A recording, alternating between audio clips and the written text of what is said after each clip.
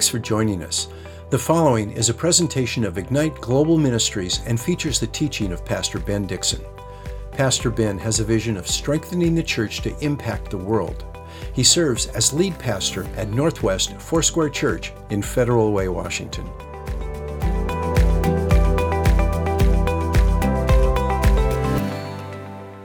Everybody have a Bible?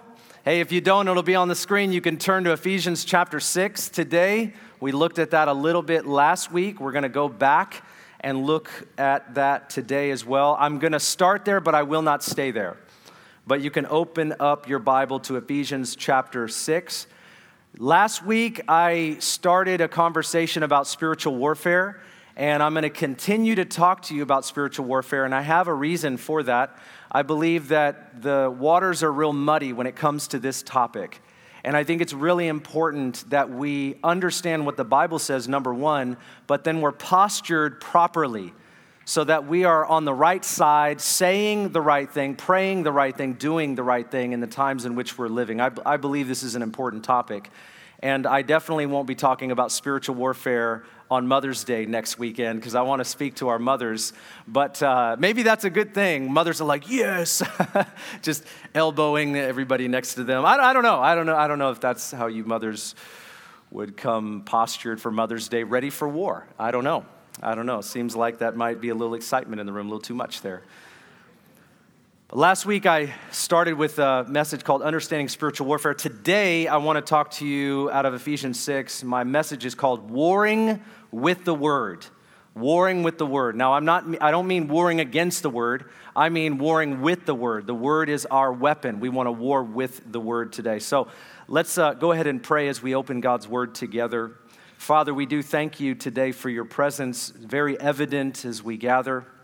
We thank you that you are at work even when we can't see it, we don't feel it. We know by the word of God that you are at work in all of our lives. Lord, I thank you for our online family right now, those that are at home. I thank you, Lord, that you are at work in our homes. You're at work in our hearts. You're at work in our church. You are at work in our world. This is your world. And so today we come and we ask you that you would teach us about spiritual warfare far beyond what I'm going to say today. I pray that the word would speak into our hearts. And that, Lord, you would give us instruction and encouragement, and you would help us, Father, to obey you and to live for you and you alone. So we give you this time, and we ask the Holy Spirit would be our teacher. In Jesus' name we pray, amen. Amen. When we become Christians, something happens that I think is actually quite exciting. And it isn't everybody's experience, but I think it's pretty typical. It was for me. When I met Jesus, my whole life changed, and there was just this season of reprieve from the struggles that I once was dealing with, at least in a very dramatic way. I had a lot of issues as a non-Christian, a lot of struggles, lots of sin. I didn't have like the secret sin. My sin was very apparent. My sin was very out in the open. There was no hiding my sin. So when I came to Jesus, and he took away the major things that I was struggling with, I wasn't perfect, but there were big things in my way that I needed him to deal with, and he did. I came to Jesus, and he dealt with those things, and I felt for like 6 to 8 months, I felt this season of like, gosh, I don't even have any temptations. It's sort of like when you get married, you know, you're married and you're just so in love with this person and there's no conflict in marriage for most of us. And everything's like perfect. You know, they could do no wrong. You could do no wrong. Life is butterflies and rainbows, like whatever that means. And you just sort of feel this like, oh, this is amazing. You're amazing. I'm amazing. God is amazing. This is great. It's never going to change, you know. And what happens over time, similar to marriage and our relationship with God, is very much the same, or similar at least, is that we start to have temptation. We start to have conflict. We start to recognize that the world is not perfect, even if we've found a perfect Savior. And we've got to confront these areas of our heart that aren't fully saved yet. They're not fully Jesus-like yet. Pressure comes in our life. Difficulty, loss, pain. Not to mention, we wake up to the reality that we have an enemy. We have an enemy that's seeking to seduce us into a way of life, maybe our past, for some of us that came from somewhere. We've got an enemy that's seeking to tempt us and prod us and push us and create sort of havoc in our lives. And we've got a flesh, a sinful nature that even desires to still do what is wrong. And we wake up at some point to the reality that we are in a war. And we may not have realized that we were in a war. We didn't feel like it for a period of time. But now we realize we're at war with the world system, the ideologies of our day, which are in conflict with Jesus' word as we read it. We realize that we're in a war with our flesh. There's a part of us that wants to do wrong and sin. We're at war with an enemy that's invisible, that we cannot see, and we don't always know what exactly he's doing or the power that they have. But there's a point where we realize this, and I think sometimes I didn't know what I'm about to tell you today. I didn't know that for a long time. I didn't realize that there was something that God had given us that was so important, so valuable, and he gave it to us for a reason, that in this war that we're in, he's called us to take his word as the weapon that it is. The sword is what it's called in Ephesians 6. He's called us to take that, and as we come up against the issues of life, that word is actually what saves us. That word is actually what delivers us. That word is what keeps us fixed and focused on God. Sometimes we just sort of forget this. We think that reading the Bible is this thing that Christians do, and you're a good Christian if you do it. And we think of it as like knowledge. We think of it as like sort of intellectual. I checked the box because I did my devotions. That's what I did. I read the Bible every day. I loved the Bible the minute I came to Christ. And as I walked with the Lord, I've always loved the Bible. But I sometimes have forgotten what the Bible was for. In fact, when I was a younger man, I would read the Bible and I would see how short I would fall of what it said. I don't know if you've ever felt this way, but the Bible, sometimes when you don't feel like you're a great Christian, the Bible can be a very heavy reminder of what you're not, rather than the invitation that God is giving to us to live a life that is far above and that we are growing into. Listen, I want to tell you today that the Bible is the greatest invitation of God in the midst of all that we face to be more in Christ. The Bible is not a book to make us feel less than. The Bible is not a book to make us feel like we're not doing something right. The Bible is not a standard that we'll never achieve. The Bible is God's invitation for those who are in Christ to become what we could not become except that we had the Holy Spirit to help us be what the Word of God says. The Word of God is what we need. And we have to war with the Word until the Word of God becomes our reality. You might say, Ben, I read the Word and I don't see that coming to pass in my life. I read the Word and I've prayed it, I've said it, I've prophesied it, I've memorized it, but that Word has not come to pass in my life. And I would say to you today, not yet. Because that Word was given for us to get caught up in the updraft of what God wants to do in the midst of a world that looks totally different from what God says is true. And so today this strategy of warfare that I pray that God would impart to us, not intellectually, but in reality, this strategy of warfare is that he's called us to take up the Word of God and war with it like it's a weapon. I remember this passage was very important to me when I started understanding this. 1 Timothy chapter 1 and verse 18, the Apostle Paul talks to Timothy about warring with the Word. He says, "This command I entrust to you, Timothy, my son, in accordance with the prophecies made concerning you, that by them," these prophecies, these words from God, not the Word of God, but these words from God, "that by them you might fight the good fight, keeping faith in a good conscience, which some have rejected and suffered shipwreck in regard to their faith." I want you to hear that. Some people have walked away from the faith. Some people started out in Christianity. Some people started following Jesus, but at some point along the path, their faith was shipwrecked and they walked away. They went astray. They made a conscious choice to walk away from the Lord. But he said to Timothy, not you. I want you to remember what was spoken over you. I want you to remember the words that were given to you. And it is those words that you need. It's like they are the weapon to fight against everything that comes in conflict with what God says about your life. You need those words. And I would tell you today that we need the Word of God. And we're going to find that to be the case in Scripture. You say, Pastor Ben, I know this, but that does not mean that we're taking up the weapon that God has given to us.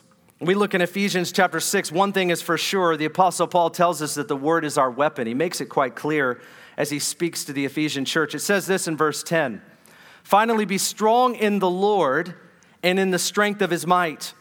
Put on the full armor of God so that you will be able to stand firm against the schemes of the devil." Park right there. Schemes, that word schemes could mean blueprints. It means plans, right?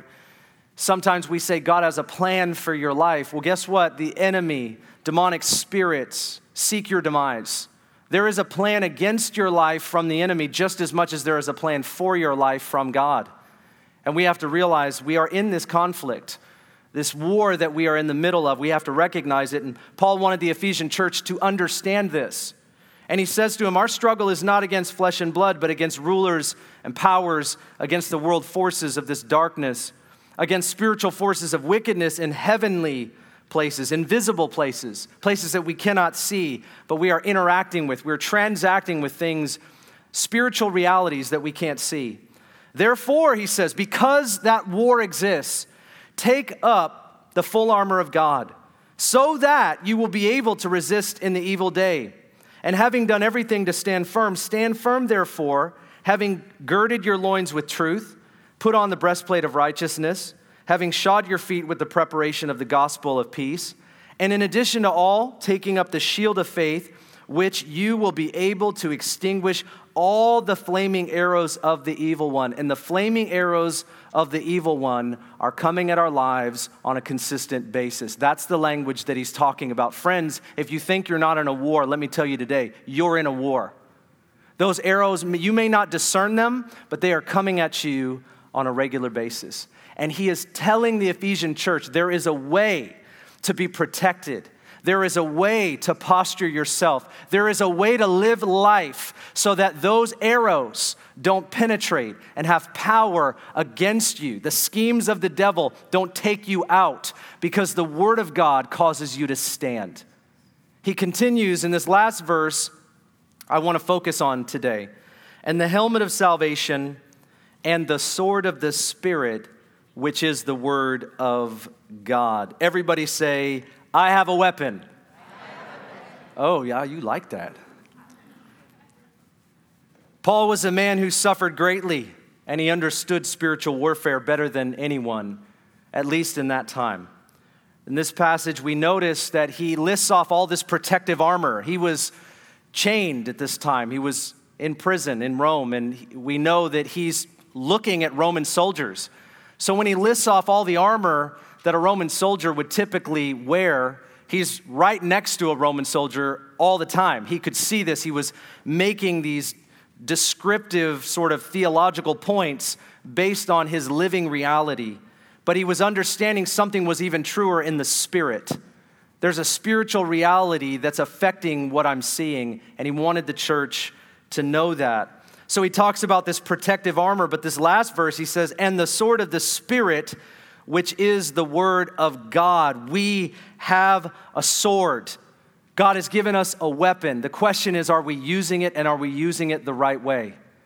Remember in 2 Corinthians chapter 10, Paul says that our weapons are not carnal. They're not of the flesh. He said they are mighty in God for the pulling down of strongholds. And he defines what a stronghold is. A stronghold is a house made of thoughts.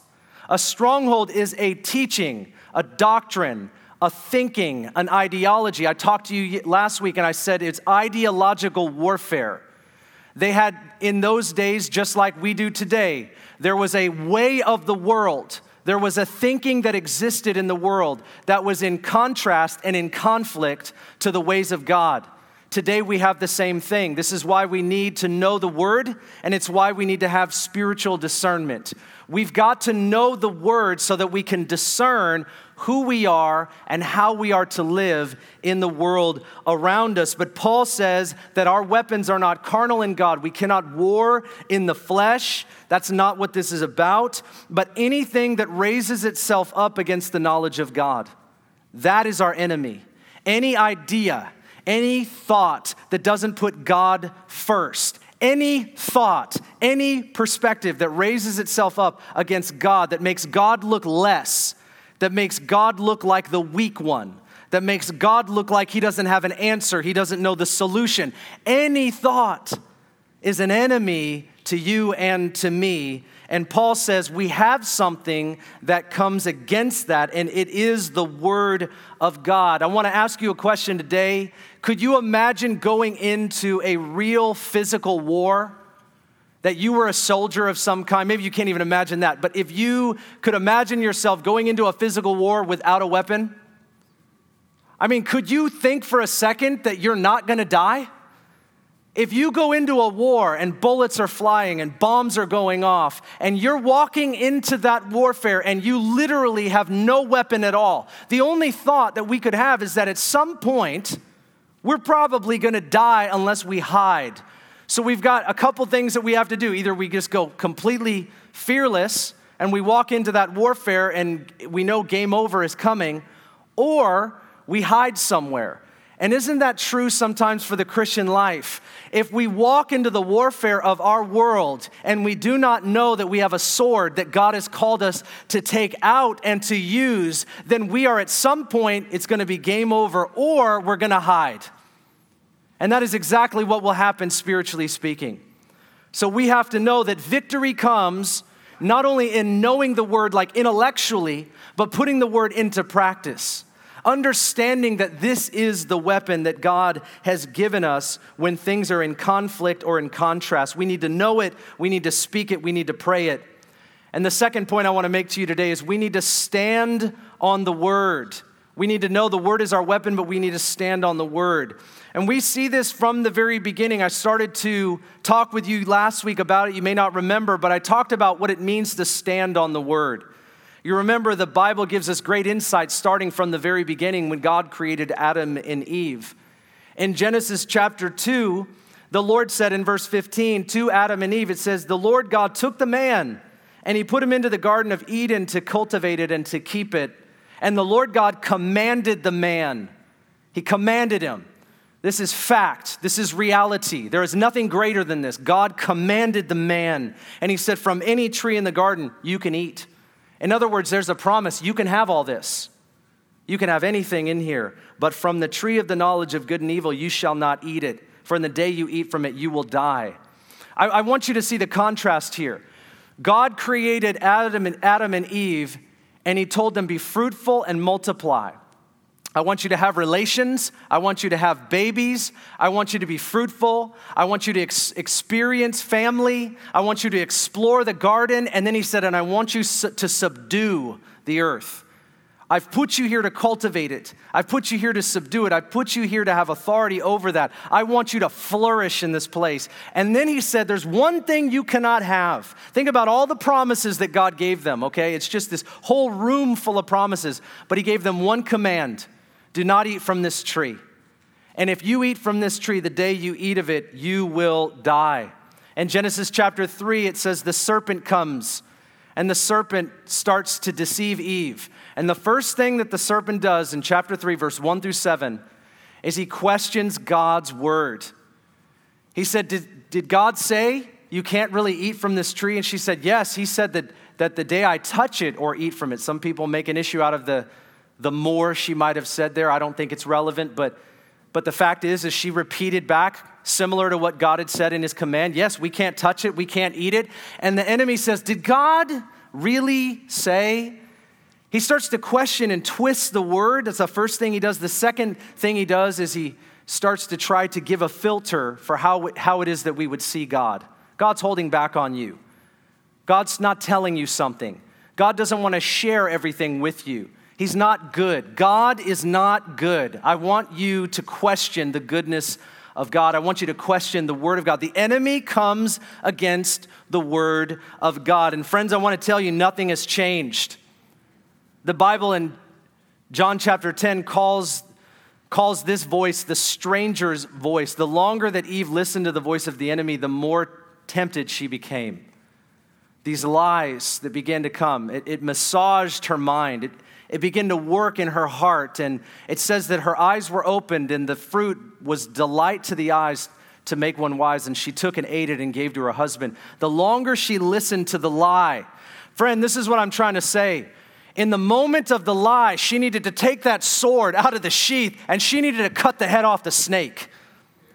You understand what I'm saying? See, there's a time that you cannot listen to the lie. I'm not suggesting that we need to be mean. I'm not saying we're supposed to be rude.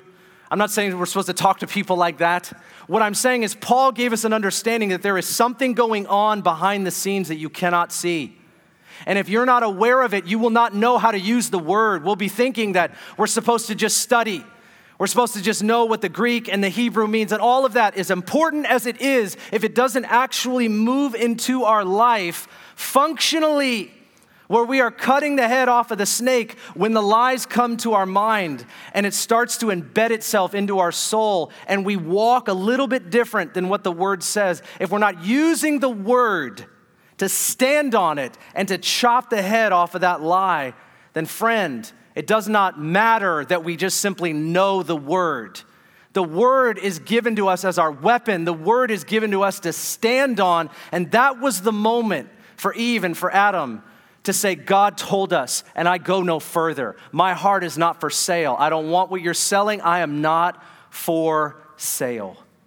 And this is something in our prayer life we have to pray over regularly. When the enemy comes to our life or speaks lies to us, friend, you just need to say, I'm not for sale. There is nothing you could give me that would get me off of where God says I'm to go. Nothing. I'm not for sale. No matter what the issue might be. They were tempted by the stranger's voice, and they just need to say, friend, I don't know, this is one of those things today. Not today, Satan. Come on, you like that?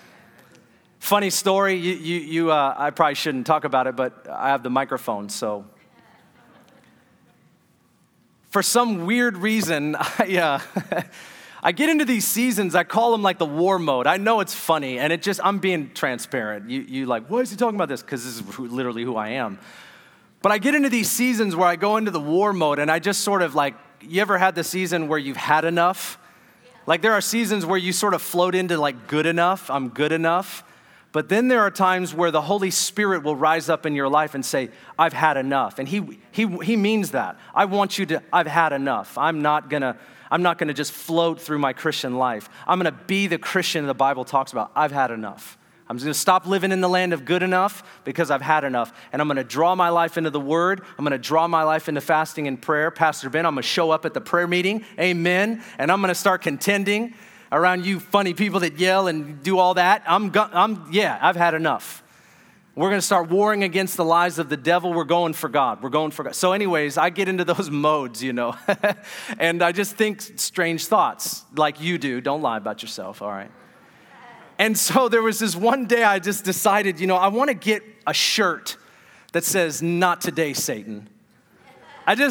I don't know, I think I saw it on like Instagram, that weird place that has advertisements that somehow makes it seem like they're listening to your conversation. It's like, does my phone listen to me preach? And then the next thing I know, there's an advertisement of a shirt that says not to. I bet you right now my iPad is recording me, Conspiracy theory, all right. But every now and again, I look on there and I'm like, literally, I just preached that. And the thing is listening. All right, sorry. So I'm in the war mode right now. But I wanted a shirt that said, not today, Satan, because I thought, yeah, that's what I got. And I want to, when I mow my lawn, I want to wear that. I'm telling you the truth. I want to wear that shirt, not today. So I order a shirt on Amazon because I didn't know where else to go. I didn't have like a buddy who made shirts I didn't have that. So I ordered a shirt on Amazon and they put not today, Satan on the shirt and I got the shirt. And first of all, the shirt looked like it was older than me. You know what I'm saying? It was like, yeah, the moral of the story is don't go on Amazon and buy these shirts. But the shirt looked older than me for sure. And the other funny thing about it is it said, not today, Satan, but it was crooked. So the not today, Satan was printed on like the side of I don't know if that was a cool thing, but you couldn't read it really. And it was like off center. And so it looked like it said, not today, say. It didn't look like it said Satan. And I think the Lord has a sense of humor, like he really didn't want the word Satan to appear on me. I don't know what it was. And so I tried to wear that shirt mowing the lawn, and it didn't convey what I was trying to say. You understand?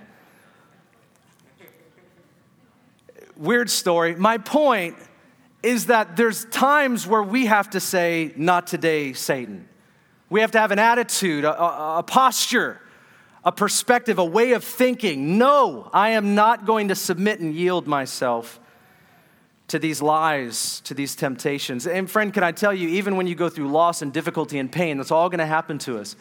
But that has a conveyor belt of its own to take us into a life that we didn't intend on living. See, we have one life on the earth to glorify God. And a lot of bad things, hard things are going to happen to us, even when you come to Christ. And we have to make sure that we understand that the enemy will use all of those things in our life to drag us in to an isolated world where we are rendered ineffective in the name of Jesus.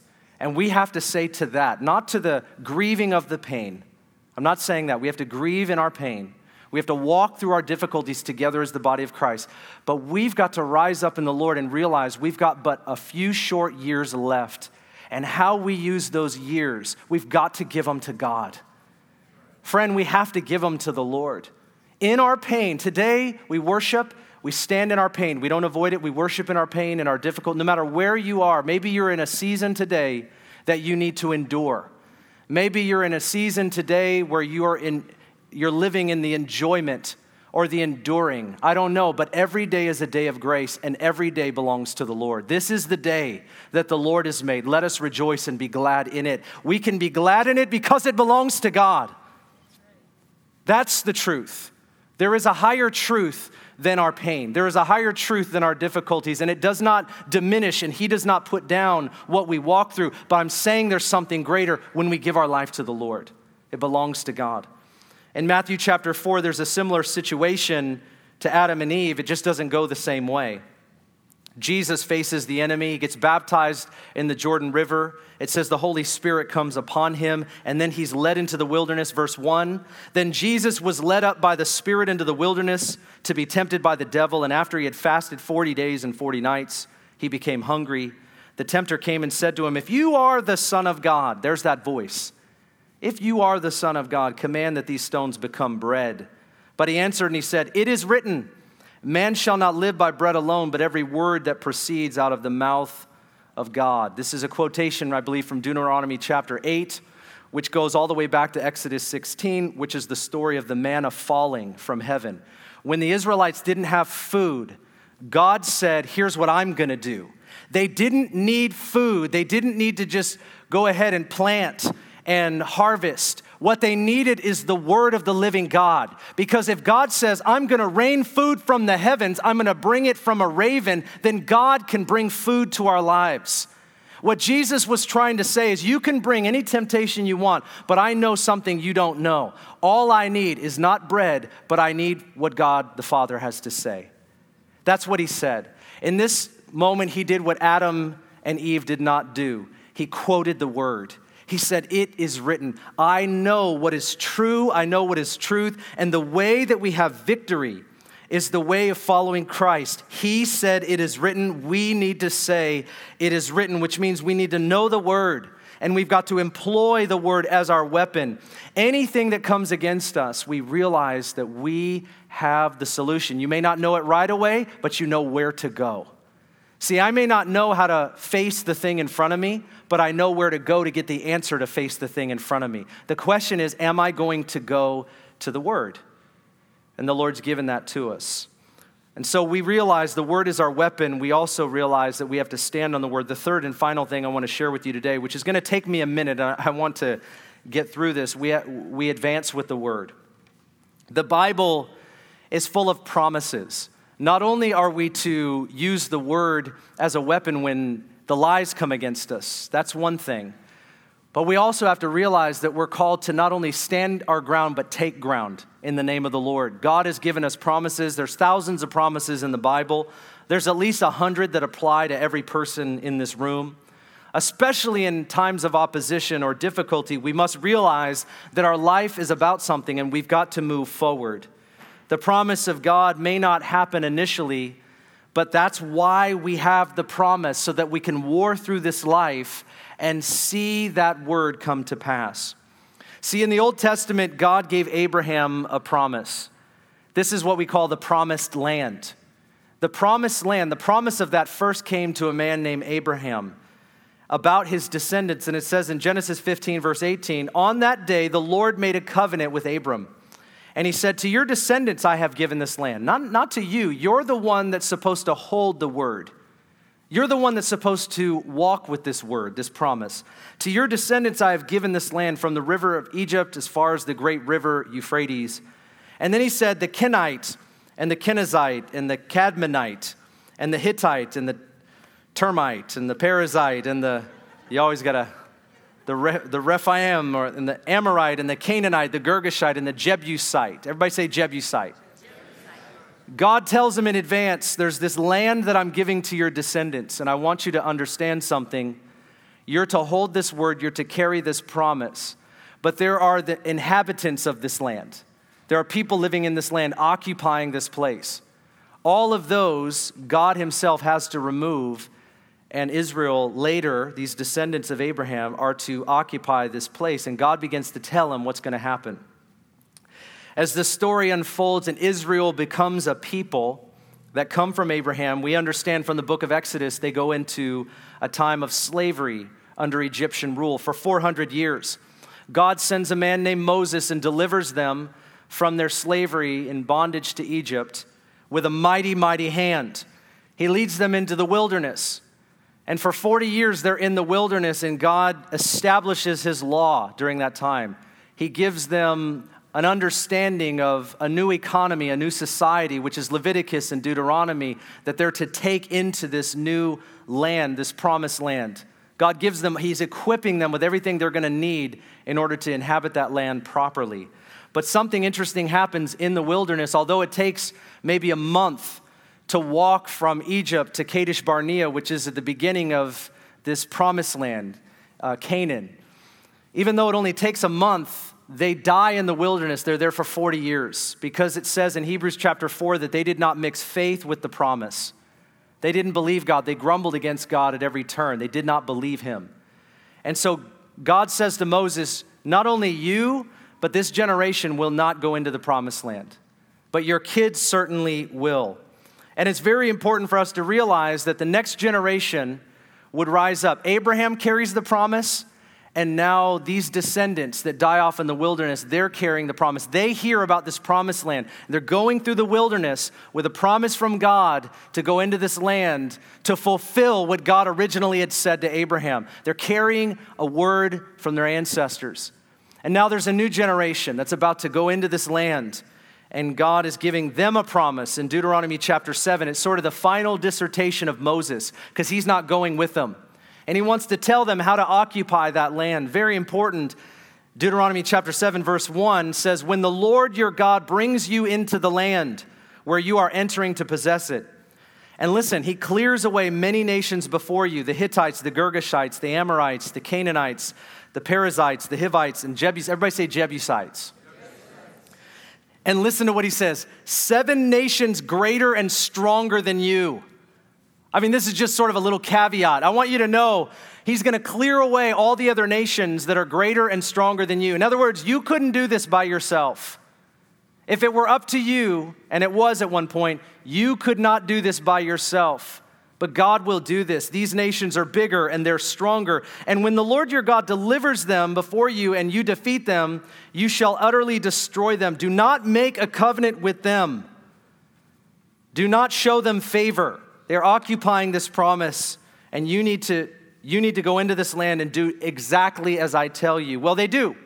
They go into the land. And I think it's an interesting thing for God to give you a promise and then tell you you need to fight for it and tell you if you fight for this, you will have victory.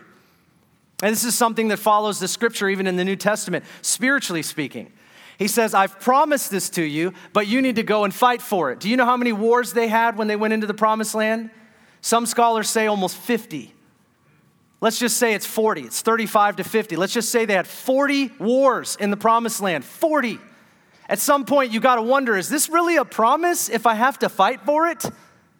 See, the promise is that if you engage and you obey, if you mix the promise with faith and you engage this warfare, God will do for you what you cannot do for yourself. They settled, though, with the Jebusites. See, it's like they worked with God in all of this warfare until they got weary, until they got to a point where they were going to go no further. And it says here in Joshua 15, verse 63, Joshua was the leader that brought them into the land. Look what it says after God told them, do not make a covenant with any people in this land. It says, now as for the Jebusites, the inhabitants of Jerusalem, the sons of Judah could not drive them out. They could not, or they would not, or they did not. Which one is true? They could not drive them out, so the Jebusites live with the sons of Judah in Jerusalem unto this day. The Jebusites were a fierce mountainous people. They were occupying this land that today we call Jerusalem. Back then it was called Jebus. They were lodged into this mountainous city, and they were a fierce people. And they were the strongest of all the other nations in that area. And it says about Israel that they could not remove them, but they actually would not. And I want to tell you, later on, God raises up a king named Saul who does not work out. And so he says, I'm going to appoint a king after my own heart. This man's name is David. And David has a lot of sins. David has a lot of issues. Let's not talk about them today, but we certainly could. But it says that David is a man after God's own heart. Well, one of the reasons that David is a man after God's own heart is because David believed God. David believed God in the face of many of his ancestors who didn't or wouldn't. The first thing that David did when he became king, I want you to hear this, is he took up the old promise that this is ours. God said for us to do this. He said for us to go into this area, and he said for us to dislodge this. This mountainous region is ours, and the Jebusites mock them all the time. So they make a treaty with them. They do what God told them not to do. But look what David does after becoming king in 2 Samuel chapter 5, verse 6. It says, now the king and his men went to Jerusalem against the Jebusites. One of the first things he did. The inhabitants of the land. And this is what the Jebusites said to David because they've been saying it to Israel the whole time. You shall not come in here, but the blind and the lame will turn you away. David, we could send our children out to fight you. Just leave now. You've already lost. You've always lost. You can't have this region. This is ours. Leave. We're going to send crippled people out here to fight you. It's ridiculous. Just go now. Nobody has been able to conquer us. And this is what it says. Nevertheless, David captured the stronghold of Zion, which is called the city of David. You know why it's called the city of David? Because David took the promise of God and he said, I'm going to do what nobody else has done to this day. I'm not going to let the spirit of passivity or this apathy, no matter how long this generational curse has lasted in my people, I'm going to say no more. I will not live in the land of good enough. I will live in a place of this is I've had enough. Amen. Maybe today we're like David, and there are promises of God that are over our lives and our family's life. And I bring up this story to say one thing. God wants us to rise up and come against this spirit of passivity that allows us to be okay with a little bit of our closet sin, that allows us to think that we're being good Christians and nothing's wrong and this right here is fine, and we're not pressing in, and we're not asking of God for more, and we're not allowing that invitation that God has for our life to pull us into the promises of God. Ladies and gentlemen, you've got promises over your life. You've got the promise of God over your family right now. There's a whole lot more at stake than often what this world is trying to coddle us into and sort of lull us to sleep like nothing matters. Friends, one of the concerns I've had over this season is that, and all due respect with COVID and all of that, I'm not a medical doctor. I'm not here to tell you it doesn't matter. What I am trying to say is it's concerned me. And I believe the body of Christ, us and every other church that believes God and His Word, we've got to recognize that this is a moment for us to treat people's eternity the same way we're treating this virus. That we've got to recognize the same way we're trying to treat everyone with safety, and we call this is the way you love your neighbor, is you have to walk this way and believe this thing and say this thing and stand 100 feet apart. And I know that I'm sorry to say that, but if we just do this, then we're going to save everybody. Friends, if we do not preach the gospel, they're still going to hell. And I think the church has got to wake up at some point and realize That we can have all of this health, safety, and all of that. But what about the spiritual safety of people for the rest of their eternity? At some point, the church has got to wake up and say, we have treated this thing far more than we have treated things in the spirit. And God is telling us that we need to take up our sword. We need to recognize that there are promises and our children are at stake. And we're not to fight the way the world does. I'm not going out there on social media and going out there and trying to combat the ideologies of the world with my anger. That doesn't work. And sometimes people get frustrated and they think, well, that's the way it's going to happen. No, friends, it's not. That's why we have to pray. That's why we have to share the gospel. That's why we have to be generous. That's why we have to love people. That's why we have to build bridges and relationships with people. That's why Christians have to sacrifice their lives so that the eternal state and condition of other people is secure in Christ. That's what we're here for. That's what this is about. Otherwise, Lord, take us back up into heaven. Take us up into heaven.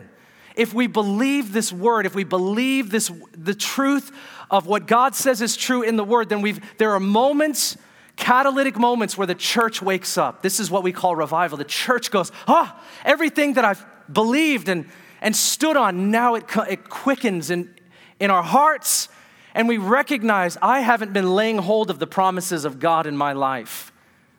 I have settled with things in my land, in my territory. God says, I've called you to have this. I've called you to occupy.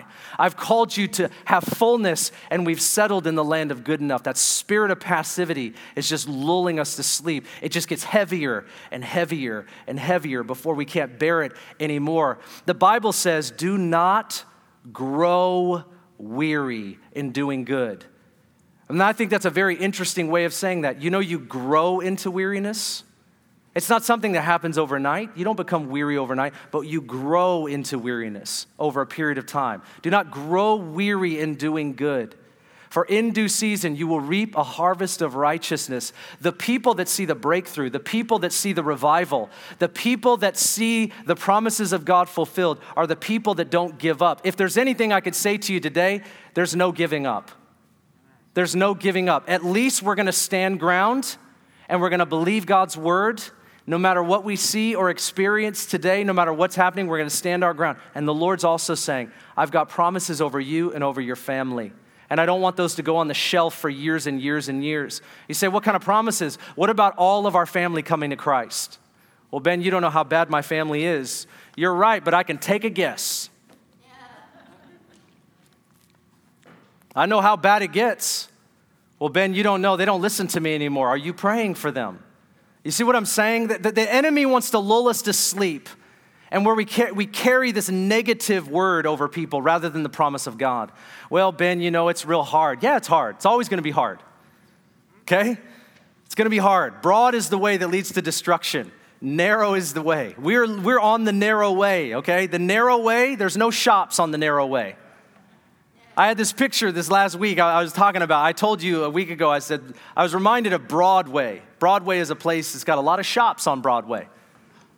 Got a lot of little boutique coffee shops. A lot of places to stop and spend some time. Amen? A lot of shopping that we could do. I'm poking a little bit, sorry. Some of you are shoppers.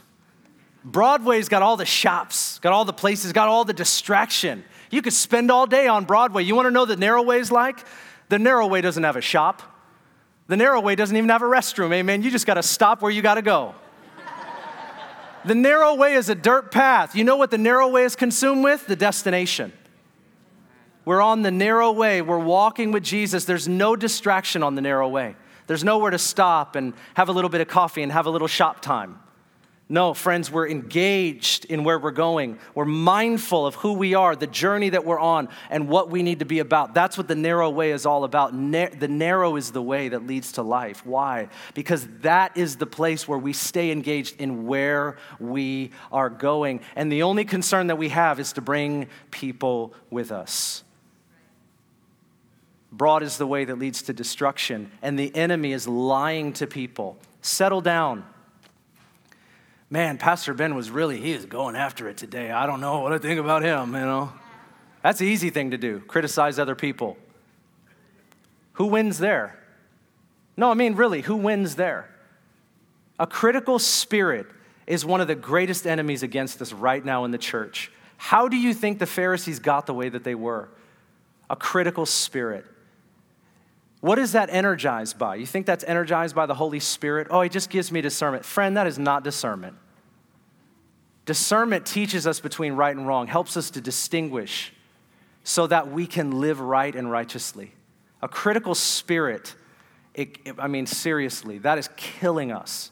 A judgmental attitude is killing us. It locks doors, it closes doors, it labels people. I'm conservative. One of the things, it's a 9 a.m. service. Usually I'm not this loose until 11:30. I'm closing right now. You wouldn't know it. Stephanie, if you can come and help me, send the pianist up so he can, know it's coming to a close. I'm a conservative, and one of the things that concerns me about conservatives, is labels. I think it's so easy to go, the leftist. This is what we do. We call people by name so we don't have to go after them by the Holy Spirit. Friend, it happens all the time. This is why I don't agree with a lot of how people are moving today. My spirit grieves because we're not moving by the Holy Spirit. I'm conservative. I'm a moral conservative in my values, but there's a political spirit in the world that tells us, lies to us, if you just believe this and you just do that and then everything's going to be under the lordship of Jesus? Well, I'm not saying that. Well, what are you saying? It settles us down. Well, I voted this way, and if this person's in office, then everything's going to go great. No, it's not. Power corrupts unless it's in the hands of Christ. It corrupts pastors, churches, politicians, leaders. It corrupts everybody. Say, Ben, are you saying voting doesn't matter? I'm not saying that. I'm just shocked today that people have put all their chips into one basket. It shocks me, and we label people. I'm concerned about ideologies, but I refuse to label people. I refuse to label because the minute I slap a label on somebody, I judge them and I don't reach them. Friend, aren't you glad that there are people in your life that didn't do that to you? Aren't you thankful that in your life, that when you were whatever you shouldn't have been, that there were people that could look past what they could have labeled you as, and they reached out to you? Aren't you glad that there was somebody that the Lord sent into your life at some point and said, I'm going to look past what I see in the natural, and by the Spirit I see what God can do? Aren't you grateful for that? That's what Jesus means when he says, judge not lest you be judged. He's saying, do not put definitive labels over people because you know that I'm the God of the turnaround. Jesus did not say we're not to discern behavior. He did not say we're not to call out what is right and what is wrong. He's saying when we start putting labels on people, that's when we stop reaching them. So I will label ideologies, I will label false doctrines, I will clearly identify teaching that I will not follow, and we will teach against it in our church. But if we are not even more after people that maybe call themselves this or live under this, if we're not going to go after people, then we're not going to end up doing what Jesus called us to do. And we're just going to become a group of people, this sort of group think tank that the enemy is going to send fuel to. And I'll tell you, if he can't push you one way, he will pull you the other. There's a type of martial arts, I don't remember if it's Aikido or what it is, but it's more about taking someone's energy when they come at you and you pull them so they come off their balance. That's what the enemy will do in this time of anger in the season that we're in. It's that a church feels like, I got to rise up, but they don't rise up in the spirit. They rise up in the natural. And so they go after these things, and the enemy goes perfect, and he just pulls us down, uses that against us, and we go into the other side of the ditch and the other side of the road. The enemy's using all of this. Can you see it? Can you feel it? A lot of it don't look like Jesus to me. The division, the anger. Yes, we're concerned. Our spirit is provoked about the unrighteousness in our land. So why are we not desperate for God? That's my question. If it's so bad, then why are we not desperate for God? I'm not trying to throw guilt on you. I'm just telling you my concerns. I get up every day and I know I'm a pastor. What does that mean? I'm doing my best to just say what I believe is true and then live a right and righteous life and go after people with all my heart. But I'm not offended what people call themselves. I'm not offended what they say to me. I've had people say about everything you could say. but are we going after people? Because if we're not, somehow the enemy is lodging his way in, and he's gonna try to win. And I say, I've had enough. I'm not gonna live in the land of good enough, and I'm asking you to join me as we exodus our way out of the land of good enough with the perspective that I've had enough, and I'm gonna reach people in the name of Jesus. That's what Northwest Church does. That's who we are. We reach people, the lost, saved, and disciples made. That's our focus. That's our focus. That's who we are. Father, we thank you today in Jesus' mighty name, and we ask you, Lord, that you would expose the work of the enemy in our midst, in our mind.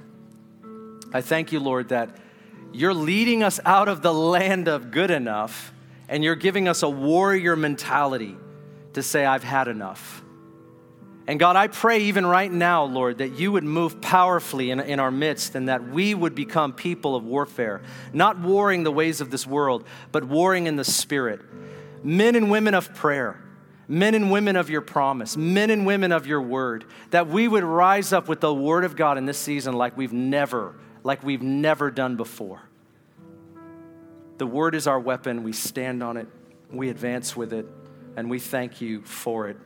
In Jesus' name, and everyone said, amen. Will you stand and let me share this with you? I'm sorry I took you over a few minutes. You maybe didn't even know I did, but I did. Your children know it. I'm going to share a prophetic word with you as we're closing. This is for somebody here. I believe you were in an accident, and your body hasn't been the same since the accident. You've sought to be healed and maybe physical therapy and all that, but you have not received your full healing, and your body isn't the same. But something even more so is your mind has been wrestling in such a way it has not been the same either. Your mind has not been the same. You feel like you wrestle in your mind just the same, and it's been very difficult for you. I hear the Lord saying to you today, God wants to minister to your mind. He wants to lift you out of the thinking that's causing even greater pain than just the accident itself. So if that's you today, we have people that would love to pray with you. I'll pray in just a second. Somebody, you have a lot of pain in your feet. There's something wrong. I don't know what it is, but I just saw a picture of your feet. There's a lot of pain, and you haven't been able to overcome that. There's healing for you. In fact, Father, we thank you right now for whoever that is. If that's you in the room, you raise your hand. I don't know, something about your feet. You have great pain in your feet. Yeah, Father, we thank you in Jesus' name right now for healing. You're the great physician. So as we always pray, from the top of the head to the bottom of the feet and all of that area, we ask that pain would leave. We thank you for healing to set in. Somebody else today, fear has gripped you this week. It's this week, and it's been unreasonable amount of anxiety. An unreasonable amount of anxiety. Now, we all sort of have things hit us at times, but this has sort of felt bigger than you. It just has continued to grow it's been about a week. And we want to pray with you. The Lord wants to bring freedom. And finally, conflict, deep conflict in relationships. And I prayed this morning, and I felt that for the 9 a.m. service, I don't share these at 11:30 or at 5. This is just for somebody here or even watching today. You have great conflict in relationships, and you can't seem to reconcile. It seems like you're in a season of conflict with people, and relationships are kind of in tension, and you want to reconcile, but you haven't been able to. And I believe the Lord's going to lead you in wisdom and humility and teach you how to come out of those conflicts. And it might be different than the way you would typically move or what you would say. And so I just want to pray over you today, all of that. So Lord, we pray that you would banish the fear and the anxiety from our lives today. We thank you, Lord, that even just like cargo in a plane, you would just take it out. You just take it out of our lives. We thank you, Lord, that you can do that. And its source, whatever the source might be, Lord, we ask that you would settle that with your peace, the shalom of God. We ask that your shalom, your peace would rest and would just unburden our soul today and cause us to know that we're safe and secure in you. We also pray, Lord, that the person that's having that conflict in relationships and maybe hasn't been able to get that turned around, we ask you, Lord, for wisdom and humility to enter in and settle into those areas and the mindset so we know what to do. Thank you. The Lord's saying you're going to know what to do. a word of wisdom to you now in Jesus' mighty name. Father, come and minister to us and through us, we pray. Amen and amen.